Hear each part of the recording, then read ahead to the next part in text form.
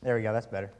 I did not look it up in the Pew Bible, but I would assume it's around 540-ish if you are using the Pew Bible. And as you're turning there, let me pray for us.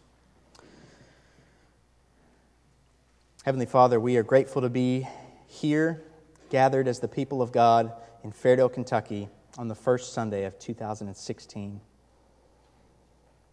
God, I ask that as we open the psalm this morning and look at what the psalmist has said,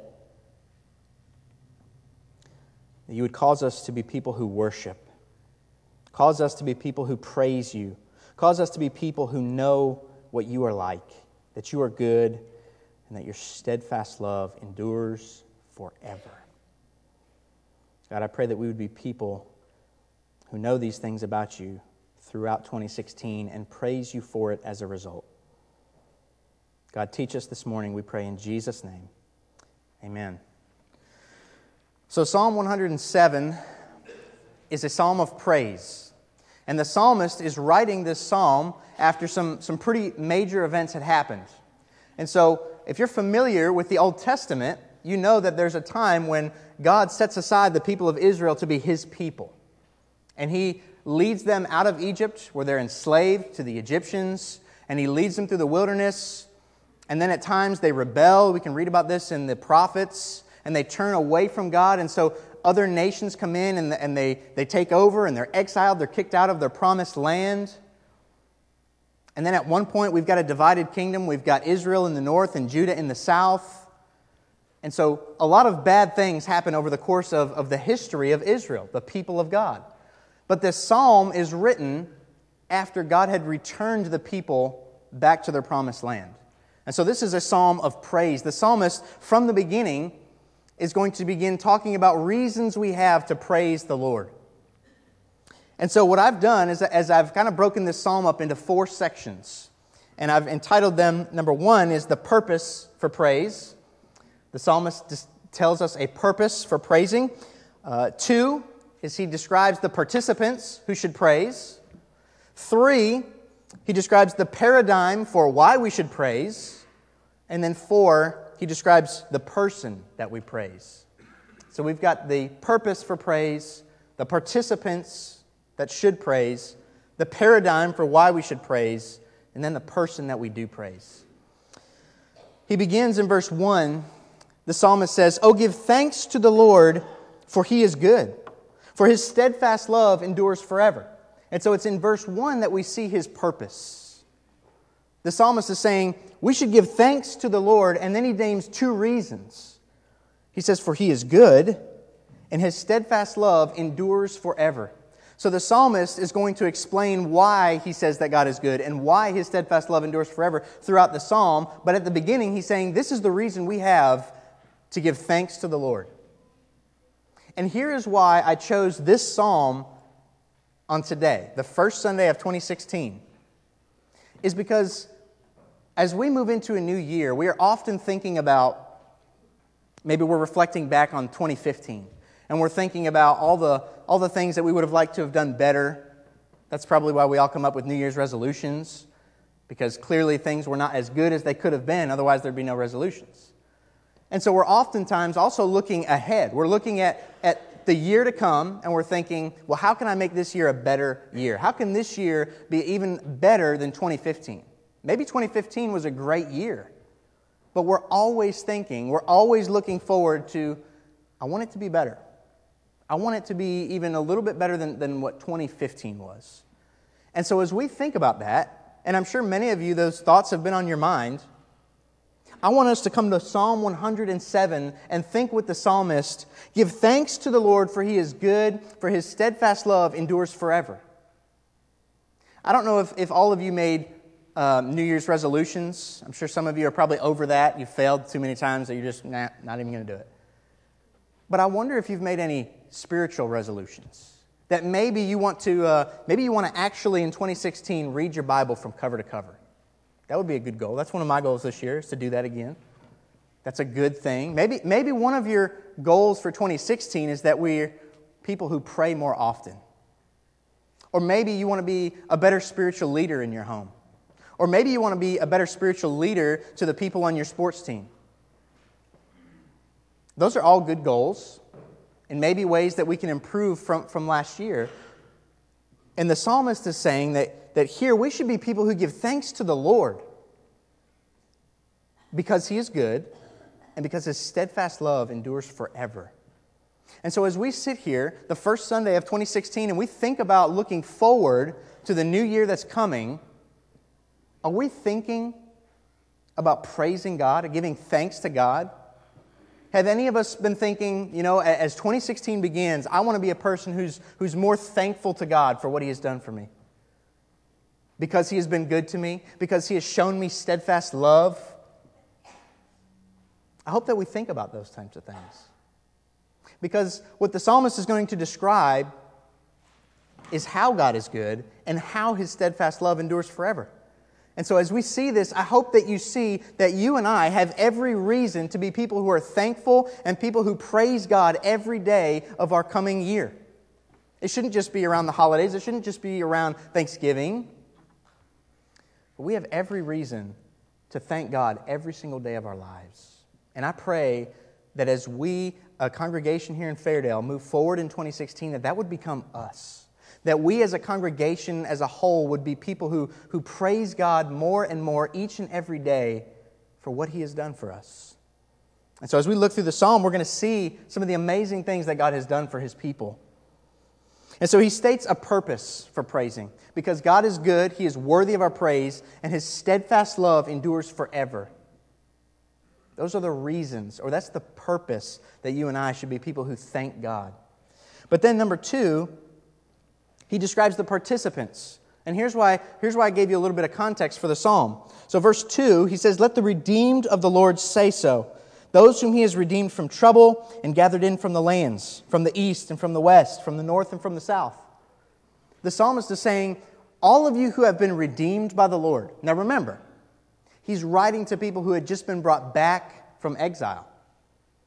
Other nations had come in and they'd cast these people out, and they had been in slavery, and they hadn't been in the promised land, and so life is probably not great for them. And God has brought them back. He says, for all of you who are just in exile and you've been brought back, think about what God has done for you. All of those whom He has brought in from the north, from the south, from the east, and from the west. All of you are the people who should be praising God. Look at what He had just done for you, is what the psalmist is saying. So he names the participants who should be praising. And then the largest part of the psalm is verses 4 through 32. And here we see a paradigm for why we should praise. Now, a paradigm is really just a list of examples. So we're going to see 4 different examples that the psalmist gives of situations that the people of God were in and God delivered them. So look with me at verse 4. The psalmist says, "Some wandered in desert wastes. They found no way to a city to dwell in.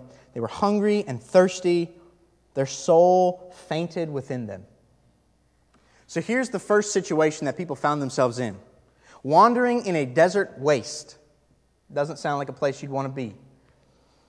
Finding no way to a city to dwell in.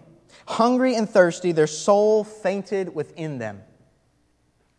I remember when I was in the military, I was coming home from Afghanistan, and we stopped in this little country, and I'm not really sure how to pronounce it correctly. It's either Qatar or Qatar, one of those two. Starts with a Q. And so we landed, and they call this place the tarmac, okay? And it's basically just this huge concrete pad, and that's where the airplane lands. And so there's a small building where I guess they would do work on the airplanes or whatnot, and some people would be working there. But I remember getting off the plane, and there's no when you normally fly, normally you've got the little runway that they back up to the door, so you just walk off and you're in the terminal. No, you're walking down the stairs onto this concrete, and as you look out, is nothing but flat desert. And then way off in the distance, there's these mounds of sand. And I just remember thinking, I would hate to get left here. This would be awful. You know, like that moment where you see the plane take off and you're like, what? Nothing. And it was the most deserted place I've ever seen in my life. And to think about that, and to think about, here's these people who are wandering in a place like that. You think about the desert. Many of us have probably seen documentaries about people who found themselves in the desert. They got lost or something. And it's just a struggle for life. It's hard to find water. It's hard to find shelter. It gets really cold in the nighttime. It gets really hot in the daytime. This is not a great inhabitable place to be. But the psalmist says, here's where some people found themselves, in a situation like this, which is virtually hopeless. He says, they're hungry and they're thirsty. There's really not a whole lot to eat in the desert. I mean, maybe you can get some water out of a cactus, but good luck fighting all the pokey things, whatever they're called. He says they were hungry and thirsty. Their souls fainted within them, which basically means they're on the verge of giving up. They want to die. And who wouldn't? This is a miserable place to find ourselves. But then notice what they do next. In verse 6. It says, but then they cried to the Lord in their trouble, and He delivered them from their distress. So here they are. They're in the desert. They're in a deserted place. They're finding no way to a city which has shelter and which has food and which has water. They can't find their way. They're trying to get there, but they're not finding a way. They're hungry. They're thirsty. Their souls are ready to just quit and die. And it's their last resort to cry out to God. Because it seems like the psalmist is trying to insinuate that they're trying to help themselves. They're trying to find their own way out of the desert. It is not their first instinct to say, well, why don't we cry out to God? You remember that God who delivered our fathers out of Egypt in this amazing way? He brought the plagues and then He led us through the sea. But they're trying to find their own way out of the desert. They're trying to find their own way to a city. They're trying to find their own way to eat and to drink and to be filled. But it's their last resort. They've basically decided, well, we've got no other options. So let's try and cry out to God. And it says, He delivered them from their distress. Now, here's one thing I want us to notice about this. These people who are in the wilderness did nothing to deserve deliverance. It didn't say that they had done enough good works where God was kind of pleased with them. Because remember the reason they're in exile to begin with. They rejected God. They went after their own gods and went after their own things. And that's the reason that they're in exile to begin with. So to begin with, they're probably not on God's good side. And then also, they're finding themselves in this situation and they're trying everything in their own power to get themselves out. Saying to God, basically, I don't need your help. Why would I need you? I'll get myself out of this mess. It's almost like a slap in the face to God, doesn't it? But yet, when they cry to the Lord in their trouble, He delivers them from their distress. They don't deserve to be delivered. They deserve the judgment of God. They have ignored His counsel, ignored His word, wanted nothing to do with Him. They find themselves in this situation. And yet when they cry out to God, He delivers them. But not only does He deliver them, it says then, verse 7, He led them by a straight way until they reached a city to dwell in. God does not just deliver them from their bad circumstances and maybe provide some food and water. He then leads them to a city which is going to be full of these good things that they want and that they need. Shelter, warmth, friendship, food, water. God does not just simply deliver them, but He leads them. He leads them to what He knows they need. Verse 8, we see this refrain in all four situations. He says, let them thank the Lord for His steadfast love, for His wondrous works to the children of man. The psalmist is saying, do you realize what I'm saying? That there were these people that because they had ignored God and rejected Him, they found themselves in a desert waste with no way to a city. There's no food, there's no water. They're about to die. And when they cry out to the Lord, He delivers them. And He leads them to what they need. He leads them to a city to dwell in. He says, oh, let these people thank Him for His steadfast love, for His wondrous works to the children of man. Do you see these wonderful works that God is performing for His people? They did not deserve deliverance. They did not deserve for God to do any of this. But yet God shows that He is good and that His steadfast love endures forever, and that even when His people reject Him, turn their back on Him, do everything to offend Him, when they cry to Him, He delivers. Verse 9, the psalmist adds this. He says, God satisfies the longing soul, and the hungry soul He fills with good things. But now the psalmist says, well, hold on. You think that's good? You like that story? Hold on, I've got another one for you. Look at verse 10. He says, but some sat in darkness and in the shadow of death, prisoners in affliction and in irons. For they had rebelled against the words of God and spurned the counsel of the Most High. So He bowed their hearts down with hard labor. They fell down with none to help. So the psalmist says, you think that was crazy? Check this out. There were some who were sitting in darkness. They were in the shadow of death. And what he means by in the shadow of death, he says right after this that they're prisoners in chains and in affliction. These are people who are sitting in prison, probably on what we would know as death row, just waiting for execution. They're in the shadow of death. They know that it's near, but they don't know at what time or at what point it's going to come. That would also be a terrible way to live, wouldn't it? At least in 21st century America, if you're sitting on death row, at least you know a date, which is probably also equally awful. But to think about this situation that they find themselves in, and the psalmist says why they're there, and this is the main reason overall as to why they're in exile to begin with. He says, for they rebelled against the words of God. They spurned the counsel of the Most High, which basically means they rejected it.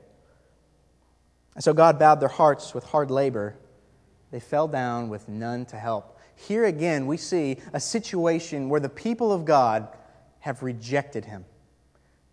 They've wanted nothing to do with His word. They've wanted nothing to do with His counsel. They've said, you know what, God, forget you. We know what's best for ourselves, and we're going to do that. We're going to follow after that. And here's where they find themselves. They find themselves in prison, in the shadow of death. And you think about being in the shadow of death, knowing that death is imminent. It's coming. We just don't know when. And it's at that point that they cry out to the Lord. They wait until the very worst possible situation they could get themselves into. They're shackled, they're about ready to die, and it's at this point, not at any point leading up to that, it's at this point when they hit rock bottom is when they cry out to the Lord. He says, but then they cried to the Lord in their trouble, and He delivered them from their distress. Once again, the psalmist gives us another example. Here's these people who are finding themselves in a terrible situation. They're the people of God, but yet they have rejected Him. They've wanted nothing to do with His counsel, and so here they find themselves in this terrible situation. But yet when they cry out to the Lord in their trouble, He delivers them from their distress. He says, He brought them out of darkness and the shadow of death. He burst their bonds apart. And then here's the refrain. He says, let them thank the Lord for His steadfast love, for His wondrous works to the children of man. For He shatters doors of bronze and cuts in two bars of iron. There is no prison in the world, there is no shackle in the world that is able to restrain God. And even though these people have rejected His word, rejected His counsel, they've tried everything on their own to deliver themselves. When it's all failed, they cry out to God, and He does what? He delivers them. He delivers them from their distress. Again, the psalmist with this refrain says, let them thank the Lord for His steadfast love, for His wondrous works to the children of man. People, look at what He just did for you. Did you forget how you rejected His word? You rejected His counsel. You wanted nothing to do with Him. And then you find yourself in this situation and He still delivers you. Thank Him for His steadfast love, for His wondrous works to the children of man. This is nothing short of miraculous. I thought about if we put ourselves in the situation that God was in,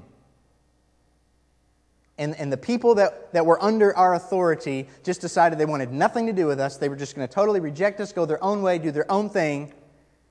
And when they find themselves on the brink of death with no other options, then they come back to us. How would we feel? You don't want anything to do with me. Forget you. That's not how God acts. Because God is good, and His steadfast love endures forever. So the psalmist says, you think that's good? Hold on, I got another one for you. Look at this, verse 17. He says, some were fools through their sinful ways, and because of their iniquities suffered affliction. They loathed any kind of food, and they drew near to the gates of death. So here's another situation where people are finding themselves in. And it seems to me that these people are probably very sick. When it says they loathed any kind of food, normally people who are very sick and very ill on the brink of death from being sick, they don't really eat a whole lot, they don't really drink a whole lot. And so it seems to me that here's these people who have found themselves in this situation where they're now sick and dying. And it's interesting that he says that they were fools. Now, if you read the book of Proverbs, you'll know that you do not want to be referred to as a fool. Proverbs does not paint a good picture of the fool. And so when the Bible calls people fools, that's not something we should aspire to. And the Bible says here that some were fools through their sinful ways. Because of their iniquities, they suffered affliction. They loathed any kind of food and drew near to the gates of death. And so here's this situation where people are dying of sickness, disease, whatever it is. And again, it's their last resort. The last thing they think of is, well, wait a second, why don't we cry out to God? Why don't we cry out to the one who delivered our forefathers? Maybe we should do that. We're here at the brink of death. We're drawing near to the gates of death. He says, then they cried to the Lord in their trouble, and He delivered them from their distress. Again, the psalmist is hammering home the point that although these people did nothing to deserve deliverance, although these people deserved nothing but wrath and judgment, that's not what they received. He says, when they cried out to the Lord in their trouble, He delivered them from their distress. Verse 20 is very interesting. It says, He sent out His word and healed them. I want you all to know tonight, this morning, on a side note, that the Word of God is healing to our souls. And as I mentioned a few minutes ago, that if we would set a goal to read through the Bible in a year, that is a great goal, not only just for something that we can say we accomplished, but to think about the entire Word of God, the entire counsel of God running through your mind at some point throughout the year. That is going to be a great thing for you spiritually. It's going to help you grow the more and more that you do it. It's going to cause you to see things, truths in the Word of God that you may have never seen before. It's going to give you wisdom about situations we find ourselves in life. The Word of God is healing to us, and we need it. That is why every morning, the Word of God is the focus of our service. We love to sing. We love to hear testimonies. We love to take up the offering. But the most important thing we do every Sunday morning is we open the Word of God. And we read it. And we preach it. And we pray that God would use it to change lives. I want you to know that the Word of God is healing this morning. We need the Word of God. He says He sent out His word and healed them and delivered them from their destruction. Again, verse 21, here's this phrase again. Let them thank the Lord for His steadfast love, for His wondrous works to the children of man. Let them offer sacrifices of thanksgiving and tell of His deeds in songs of joy. Again, the psalmist is saying, look at what God has done for you. Look at how He delivered you. You didn't deserve it. You did nothing to receive this. But because God is good, because His steadfast love endures forever, when you cried out, He delivered. Thank the Lord for that. Thank Him for His wondrous works to the children of man. He says, but hold on, I've even got another one. Verse 23, the final example that he gives. He says, some went down to the sea in ships, doing business on the great waters. They saw the deeds of the Lord, His wondrous works in the deep. For he commanded and raised the stormy wind, which lifted up the waves of the sea. They mounted up to heaven. They went down to the depths. Their courage melted away in their evil plight. They reeled and staggered like drunken men and were at their wits' end. One thing I came across as I was reading about this psalm is that people who went on ships during this time only went on ships because they absolutely had to. There was no airplanes. You couldn't fly anywhere. If you had to do some business or get something shipped to a different place, it was risky getting on a ship. It's not like today. It's not like we got all these cruise liners where, for the most part, you're going to get to where you're going. It was a scary thing. And so to get on a ship means you had serious business that you had to take care of, and there's no other way to do it. And so these people are getting on the ships, and here's the types of things that might happen. Okay? They saw the wondrous works of the Lord. Now, he describes what that means. The waves are growing, all right? They're crashing in on these ships. The waves are coming up, they're going down. He says, their courage melted away in their evil plight. We don't know exactly what he means by evil plight. Perhaps they were on the sea doing business that was dishonoring to God. I don't know for sure. There's no right or wrong answer right here. But the point is, they're in this ship, they're finding themselves in the midst of a storm, and what's happening is that they're scared for their life. Their courage, all the courage that they had when they got on this ship, it's gone. It melted away because they are seeing the works of God, which is the storm.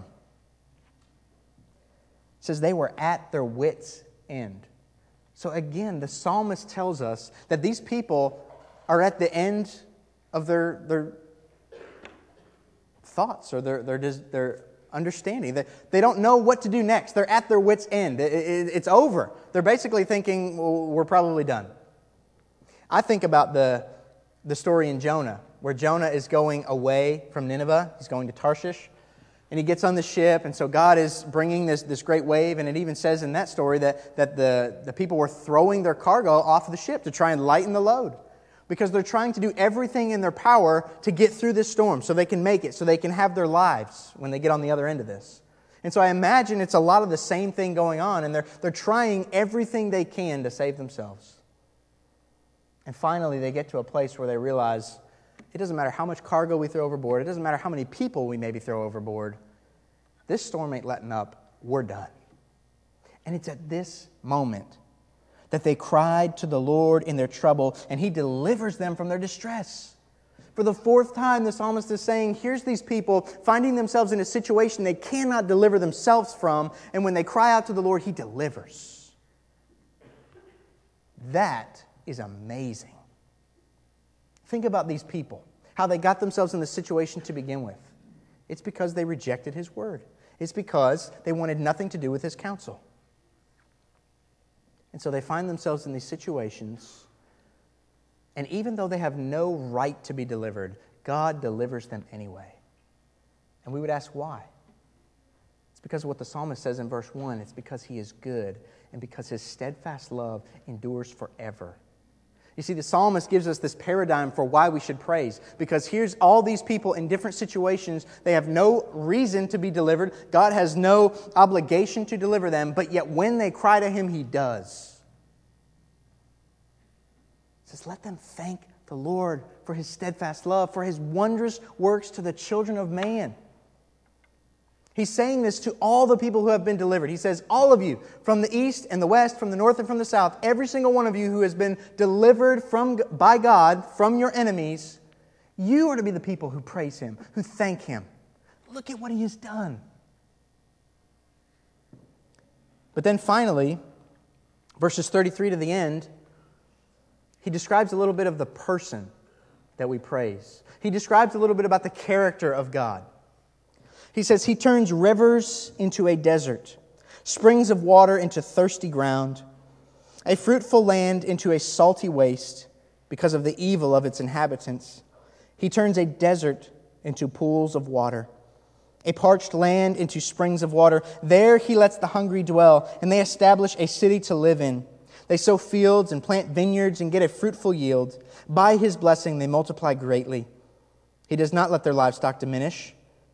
When they are diminished and brought low through oppression, evil, and sorrow, He pours contempt on princes and makes them wander in trackless wastes, but He raises up the needy out of affliction, makes their families like flocks. The upright see it and are glad, and all wickedness shuts its mouth. Whoever is wise, let him attend to these things. Let them consider the steadfast love of the Lord. And so here, the psalmist describes a little bit about the character of God. And we see a little bit of the great exchange, which is more popular in the Gospel of Luke. But Luke is very clear about the first shall be last, the last shall be first. Those who are rich will be poor. Those who are poor will be rich. We see this exchange, and this is the way God is. He says, those who are needy will be raised out of their affliction. He will pour contempt on princes. This is a little bit about the character of God. This is the person who He is. And so when His people find themselves in all these situations, when they cry out to Him, He delivers. He answers their cry. But I want us to see this morning that really the scope of this psalm is not just the people that were delivered from this exile. The scope is really all of human history of anyone who has been redeemed by the Lord. The psalmist says in verse 2, "Let the redeemed of the Lord say so." And for us here this morning in 2016, there are many people in this room who have been redeemed by the Lord. Because what's true of all of us is that every single one of us has been exiled. It's not just the Israelites. Yes, they did it. They did awful things. They rejected God. They rejected His word. They didn't want anything to do with Him. And as a result, they were exiled. But if you look back to Genesis 3, Adam and Eve were exiled. The very first people ever to live on the face of the earth, they were exiled because they disobeyed God. God gave them a whole garden of trees and fruits to eat, and He says, there's one tree. Don't eat of it. Sure enough, the serpent comes along and says, God doesn't know what He's talking about. Go ahead and eat it. It's good. And so they eat of it. And what happens is God says, in that day you will surely die. But they don't physically die, they spiritually die. And what happens is that God then sets a cherubim at the east entrance to the garden so that they can no longer come in after He casts them out. You see, the people, Adam and Eve, were exiled from God. They were exiled from community with God. And that is the situation that every single one of us find ourselves in. Every single one of us in here is a sinner. And what that means is that we are separated from God. That means there is no good relationship between us and God. We're exiled. We've been cast out. But there's good news for us. And let's look real quick to Mark chapter 4. So the last situation that the psalmist describes is of these people who are on ships in the sea. Now, many of us, that might sound familiar. Because Mark, being a great and thoughtful gospel writer, is thinking intentionally. He's writing intentionally. And so Mark includes the story at the very end of his gospel, the very end of his 4th chapter. And he tells us about another time where we see some people in a ship on a sea and some waves. So listen with me, starting in verse 35. It says, "On that day, when evening had come, He said to them, 'Let us go across to the other side.' And leaving the crowd, they took Him with them in the boat, just as He was, and other boats were with Him. And a great windstorm arose, and waves were breaking into the boat, so that the boat was already filling. But He was in the stern, asleep on the cushion. And they woke Him and said to Him, 'Teacher, do you not care that we are perishing?' And He awoke and rebuked the wind and said to the sea, 'Peace, be still.' And the wind ceased, and there was a great calm. And He said to them, 'Why are you so afraid? Have you still no faith?' And they were filled with great fear and said to one another, 'Who then is this, that even the wind and the sea obey Him?'" See, Mark writing that story very intentionally, causing us to think about a time in the Old Testament where we heard a similar story. Mark's readers should be thinking, wait a second, I've heard of this before. This sounds familiar. Maybe it's the people of God who are in the ship They're going down to do business in the great waters, and they see that there's the wondrous deeds of the Lord. How He raises the stormy winds, and the waves are coming up and they're crashing, and these people's courage is melted in their evil plight. And guess what happens? When they cry out to the Lord, He delivers them. And what Mark is wanting us to see is that Jesus is the God of Psalm 107. That just when the Israelites are crying out to God in the ship, thinking they're about to die, and God delivers them, so are the disciples. They're in the boat with Jesus. They're crying out to Him because they think they're about to die, and what happens is Jesus delivers them. And that's the good news for you and I this morning. That's the news of the gospel, is that although we, just like the Israelites, have been exiled, and it's not just because we're getting kicked out of our land, but it's because of sin. You and I have sinned against a holy God, and that means we're separated from Him. There is no relationship with Him. We have been exiled. But that doesn't mean that our situation is hopeless. What it means is that you and I need to cry out to the Lord in our trouble, and He will deliver us from our distress. That's where we are this morning. Is that Jesus is the person of God. He is the God-man. We just celebrated Christmas where Jesus became a man. He was still fully God, but He was also fully man. And it's in Jesus that we see the embodiment of a God who is good and whose steadfast love endures forever. We could read through the entire Gospels and see over and over and over again where the disciples don't get it. And Jesus says, "How long will I be with you, O faithless generation?" And that's us. You see, we can read Psalm 107 and think, well, that's a great story. I like that. God was real good to them. And never see that we are just like the Israelites in all these situations in life, and we have done nothing to deserve deliverance. Nothing. But yet, if we will cry out to the Lord, or if we will cry out to Jesus from a genuine heart, He will deliver us from our distress. And that is the good news for all of us this morning. The first Sunday in January of 2016. If you have been redeemed by the Lord, then you had better be a person that the psalmist says is thanking Him because He's good and because His steadfast love endures forever. And if you have been redeemed, then you have experienced that. The psalmist is saying, if you are one that has been redeemed, that means that you were once exiled. You had no reason being delivered. God had no obligation to deliver you in any way whatsoever, but because He is good and because His steadfast love endures forever, when you cried out to Him in your trouble, He delivered you. And if that's true of you, then the psalmist says, you had better be a person who is thanking the Lord for His wondrous works to the children of man. But maybe that's not you. Maybe you have no idea what it means to be redeemed by the Lord. And I'm here to tell you this morning that you can. You can know what that means. What God requires of us is that if we cry out to Him with a sincere heart, if we genuinely see that we are broken, that we are sinful, that we have been exiled from God, and if we cry out to Him in our trouble, He will deliver us. That is the good news of the cross of Jesus Christ. And that's available for anyone who will cry out to Him in their trouble. That He will deliver you from your distress. And so as we move into 2016, if you and I are people that have been redeemed by the Lord, if you know for sure, without a doubt, that you have been saved from your sins because of the work of Jesus on the cross, then may you be a person in 2016 who is far more thankful to God for His wondrous works to the children of man than you were in 2015. And if you have not been redeemed by the Lord, then may 2016 be the year that you fall on your knees and you repent of your sins and ask Jesus to deliver you from your distress. And I promise you, if you do it, He will. Because He's good and because His steadfast love endures forever. Let me pray for us.